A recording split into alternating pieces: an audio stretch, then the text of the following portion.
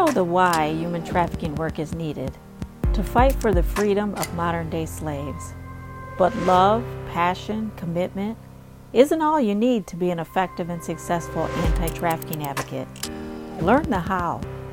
I'm Dr. Celia Williamson, Director of the Human Trafficking and Social Justice Institute at the University of Toledo. Welcome to the Emancipation Nation podcast, where I'll provide you with the latest and best methods, policy, and practice discussed by experienced experts in the field so that you can cut through the noise, save time, and be about the work of saving lives. Welcome to the Emancipation Nation podcast. Today we have Patrick Atkinson.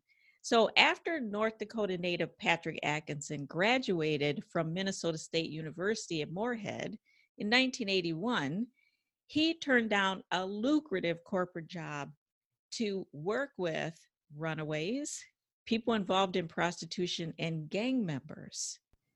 2 years later, Patrick moved to Central America, where he began a 25-year international career in war zone reconciliation and post-war reconciliation. He's been knighted, you guys. He's the recipient of numerous human rights awards, including the Guatemalan Congressional Medal for saving Mayan Indian lives during the Guatemala Civil War. And he is the subject of a biography called The Dream Maker by Monica Hannon. So pick that up. He's the founder and CEO of the Institute for Trafficked, Exploited, and Missing Persons. It's called ITEMPT. You can find it at itempt.org. Also, God's Child Project, you can find that at godschild.org, and the Atkinson Center, find that at atkinsoncenter.org. He's the author and co-author of 7 books, and he's simultaneously working on his 8th and 9th book. When he's not being shot at, knifed, caught in car bombings, or traveling worldwide, advocating on behalf of abused, abandoned, and human trafficking victims, Patrick resides in Central America, and he also resides in Minneapolis, Minnesota. So welcome, Patrick. Welcome to the podcast. Thank you. And thank you also for the work you're doing with this podcast, the work you're doing at the university. I mean, you're doing wonderful things. It's an honor to be here. Thank you. So how does someone go from a college graduate, a very nice, prestigious university, to working on the streets with some of America's most vulnerable people? Well, actually, it was a fluke. It was never part of the plan when I went to college, and it's never anything I would have ever seen happening, So it's a good example of sometimes you just have to listen to your gut and do what you know is right, regardless what people tell you. So I came from Bismarck, came to Minnesota, first one out of our family to leave the state, actually to leave Bismarck, to go to college. And was a freshman. In our freshman year, we ran as a pack. We had, I had probably 10 guy friends, and we had 10 lady friends, students, females. And together we ran as a big group of 15, 20 people to the parties, to the dances, to the football games. And it was a great bunch. But at the end of the freshman year, summer came, everybody went their own way. And at the end of the summer, something terrible had happened. And that's that all my friends came back, and all of my guy friends had gotten girlfriends over the summer. And all of the girls in our group had gotten boyfriends over the summer. And I wasn't one of them. I wasn't, and I didn't know what to do because I love the fact that we were running as a big bunch. I didn't know how to get a college girlfriend, to be honest. I just didn't. So I talked to friends, and I was a little bit in a panic, and they said, go volunteer. So I went to the campus volunteer center, and while I was there, I looked at all of these different job postings. And there was one of them that had 23 female students signed up, no guys. And I wasn't a math major or anything, but I looked at that and I said, I've got a chance of meeting someone here. I didn't even care what the opportunity was, but it was for a crisis line. Now, crisis line, there's about 45 seconds of training, and they said, don't tell them your real name, don't let them come to where you are, and don't go to where the problem is. You have to be completely anonymous. Well, you working a crisis line, you're really you and the phone and who's ever on the other side. We took calls from about 5 different states, and that took me from the innocence of the Norman Rockwell like town of Bismarck into the underbelly of the beast, presenting me into phone calls that came in with women and boys and girls and men talking about domestic violence, drug addiction, incest, boys and girls running away onto the streets, getting picked up, getting drugged, getting raped, getting beaten up, uh, turning tricks to do a child prostitution, to make child pornography for somebody else's benefit, kids getting murdered, kids seeing one parent murder another parent, and it's supposed to be a family secret. Nobody knew about it outside of the family. Kids being taken from farms to little towns to midtowns to the larger metro areas, being sucked into this underground railroad, which would take them into the human trafficking networks of the United States and sometimes being sold overseas. When I graduated from college, I graduated with 2 degrees and had some wonderful corporate job opportunities, great ones. But I said, I've taken these calls from these boys and girls and women. They've been asking for help. They were trying to get off the streets. Maybe, just maybe, I'll take a year or two and see if I can find some of them. Yes. And so how did you even begin? Well, my first stop was New York City. I was working in the South Bronx, and then also extended that work into Times Square. Times Square back in the early 1980s was not what it is today. Right now it's Disney and bleachers and clean shops and streets and very heavily policed. It's probably one of the securest places in the United States. Back then, it was rundown strip bars, rundown prostitution hostels that were very, very thinly advertised, very much out in the open. You could not walk down the streets without every 10 or 15 feet having someone come up to you and say, drugs, sex, boys, girls. What do you want? I got it for you. Mm-hmm. Well, you would get that, and what we would do, we'd always work as a pair. What we would do is we would look for kids, women, boys, girls who were there against their will. Either they're there because of survival sex, they were suffering Stockholm syndrome, they had something that held them there, they were terrified. They had seen someone get murdered. They had seen other people getting beaten up. They themselves had been burned. They were terrified. They could not flee. Someone would say, well, just go to the police on the corner. You can't, because you have so many things holding you back, which we can talk about later.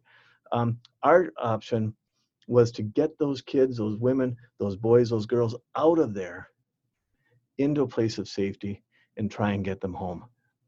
Mm-hmm. And you did that. And what would happen? What's the experience? How did you connect them then back home? And were there any issues?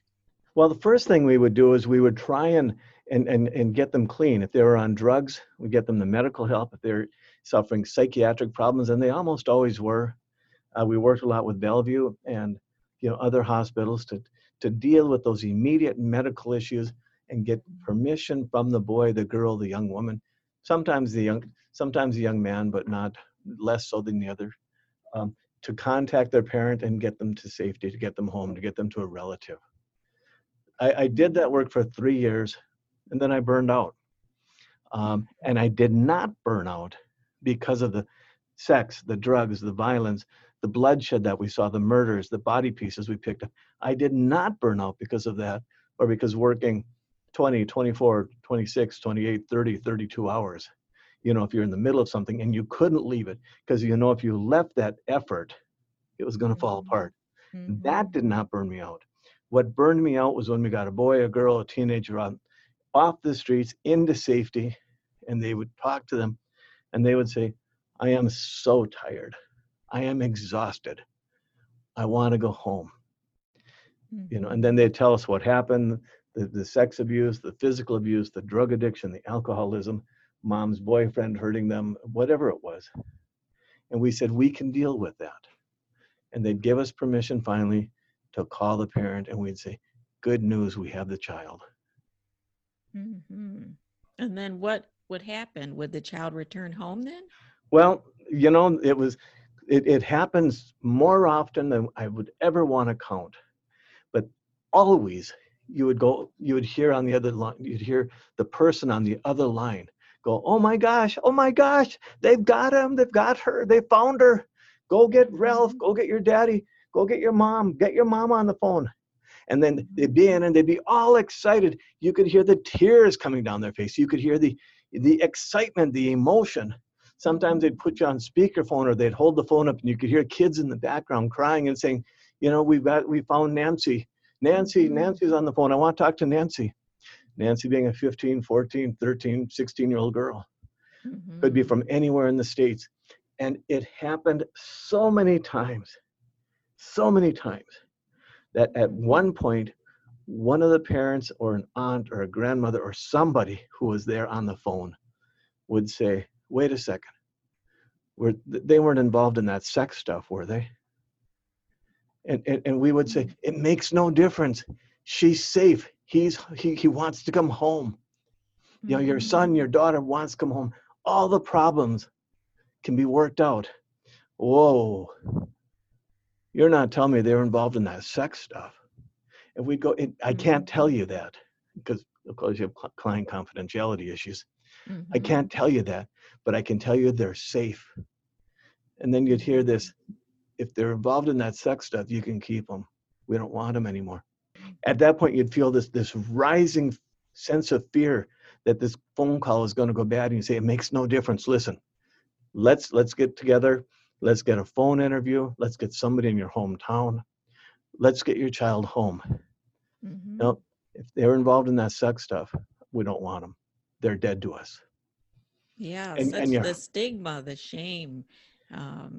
It's crazy. And so that's real. Those are really the issues that burned you out. And I mean, at that point, did you lose hope? What happened after that? Well, the toughest part was you would then have to call the boy or girl who was very nervous but very excited. Their dream was that mom and dad would be exactly what you had in the beginning of the phone call, jumping up and down and saying, you know, we found Mark, we found Nancy, we found Tommy, we found Sally, and time to come home. And, you know, and they were already thinking about, okay, I can get clean, I can get shaved, I have my bedroom, I can go back to school. My friends, I'll tell my friends stories. They're living out ahead of you, this dream. And then you sit down with them and say, I've got some tough news. Your parents won't talk to you and they won't take you back. And you would see, not just physically, but spiritually and psychically and emotionally, you'd see their hopes drop to the ground and shatter. And then we had almost no choice but to get them into the foster care network, which is generally very poorly run with a lot of bad incidences, sex abuse, physical abuse, neglect, abandonment. And the kids would be there for maybe 2 weeks, 3 weeks tops, and run away. Quite often running back into the hands, back knocking at the door of the very person who had been raping them, sexually abusing them, prostituting them out, using them for pornography, and saying, you know, hey, I'm sorry I left. Can I come back? Yes. And I just feel that in my heart and soul. And I know lots of advocates around the world, they understand that because it's not the burnout as much of the system and even the bureaucracy if you're in a complex system. The street outreach, if you're in a system that has no real funding for you to continue the job. Your real heartbreak is taking someone who's already been physically, emotionally, spiritually battered, abused, exploited, taken advantage of, and then being involved indirectly in the profound heartbreak of someone when their family doesn't step up, when the system doesn't step up. That kind of heartbreak is just almost too much to bear. So what did you do after you had that 3-year experience? You know, so I did that work again and again and again, and there's always an incident. That's like the the needle that breaks the camel's back. Mhm. And that incident was a 12-year-old boy from Baltimore who had run away, very, very wealthy family, a very wealthy family, and he ran away to New York City. He had a backpack filled with his parents. He had a pistol in there they stole from his dad. He had jewelry he had stolen from his mom, and we're talking, the top 1%ers. Mhm. He had a lot of cash in there, and he was walking down the streets in uptown New York City and uptown Manhattan. He was stopped by someone, a godsend Good Samaritan, who talked to the boy, said, "What are you doing here?" And the kid gave him a real brief story. And the guy walked him over to a phone booth. There were phone booths back then, pre-cell phone, put in the money and called us and said, "You guys got to get here now." Mhm. And we went there. The man was standing there. The kid was safe. Again, just an absolute guardian angel. And we put the kid in the car and we took him back. We talked to him. We found out about the mom's boyfriend had been hurting him. Again, very wealthy family in Baltimore. And we called the mom. We said, "Listen, your son is here." And she goes, "Well, that, da, da, da. He stole my jewelry. And da, da, da. He stole his daddy's gun." And I said, "Listen, he's 12 years old. He could have been killed. He could have been hurt. His life could have been altered forever. All of that could have been ripped off as it is. It's right here. He made a mistake. He screwed up." Her Mhm. response was, "Well, he got himself to New York City from Baltimore. He can get himself home." I'm like, Mm. "He's 12 years old." And Right. she goes, "Well, he can take a bus." And like, "Well, we'll drive him down. If you guys drive him down, I won't receive him because he's got to learn. He's a man now. He's got to learn to get himself home. If he can get up there, he can get home." He's 12 Mhm. years old. Wow. She said she'd send a car. Of course, she had no intention of doing that. We put the kid where he was. We had an escort with him. The kid bolted. The mom had never sent a car. She had contacted him separately. They had had a separate communication we didn't know about. And she said the whole thing all over expletively, filled with expletives saying, Mhm. "You can get yourself back here." The kid was out there. He ran away. We never found him again. We did find out, we did hear through the grapevine that he was dancing in a child prostitution bar and was selling his body at the age of 12 and 13. Okay. Oh my All gosh. the mother had to do was send her driver. She had that kind of wealth, and she chose not to. And that Mhm. I went home that night when we found out what the boy's fate had been. We looked for him. We couldn't find him. He had been down marketed, as it happens in the human trafficking networks. He had been down marketed from New York City because he was so young. He was so identifiable into a lower market, into a different region. He had been down marketed out, and we knew we had lost him forever. Mhm. Um, and I went home that night and I looked out the window because I was living on 44th Street and 8th Avenue. And I looked out the window. I was just watching the street life, and I started to cry. And I knew instantly I had to leave. Wow. And what is down marketing actually for people Down who don't? marketing. Imagine you buy. We're going to say that you only drive $400,000 cars. Mhm. Okay, and you buy a $400,000 car because your representative at the agency calls you and says, the 2021 models are already in. I can get you on $400,000. You have Mhm. the money, the time, the means, the opportunity, and you say, "I'll take it." And you take it and you Mhm. drive it for 3 or 4 months, and he calls you and he says, "Guess what? I got a sample 2022 in," and you say, "I'll take it." So you Mhm. take your 2021 car and you down market it. You sell it not for 400,000 that you paid for it, but let's say Mhm. 175. Mhm. And I buy it for 175 and I drive it for 2 years. But I also like new cars that don't have any scratches or dings or rust or problems.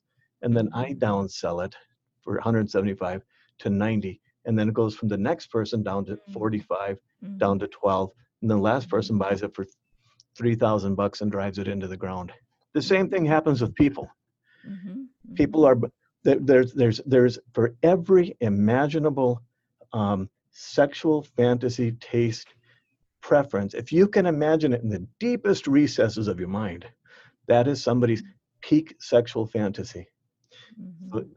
there's a value in product, if I can present to you the product clean, new, fresh, no matter what it is, your greatest fantasy, that'll command a premium price. So let's say we get a 12-year-old kid, 13-year-old, 14-year-old, 15-year-old girl. She comes in off the street. She's a runaway. She's from Iowa. Premium price. Clean, no scars, no drugs. She's a virgin. Premium price. Someone will pay top dollar for that. They take her, they run her as a product for 2, 3, 4 months. And then they also want another premium product. So they'll take that girl and they'll downsell her to maybe to a friend or a group of friends who use her for 3, 4, 6 months and then downsell her again. And as she drops down, so she might go from a very high class call girl service or even a private individual into a high class call service, into a walking the streets, into bar dancing, into very low grade abusive relationships, into being sold into the overseas market. And then of course she's aging, and so that brings the price down as well. Just like a car. Yeah. Yep.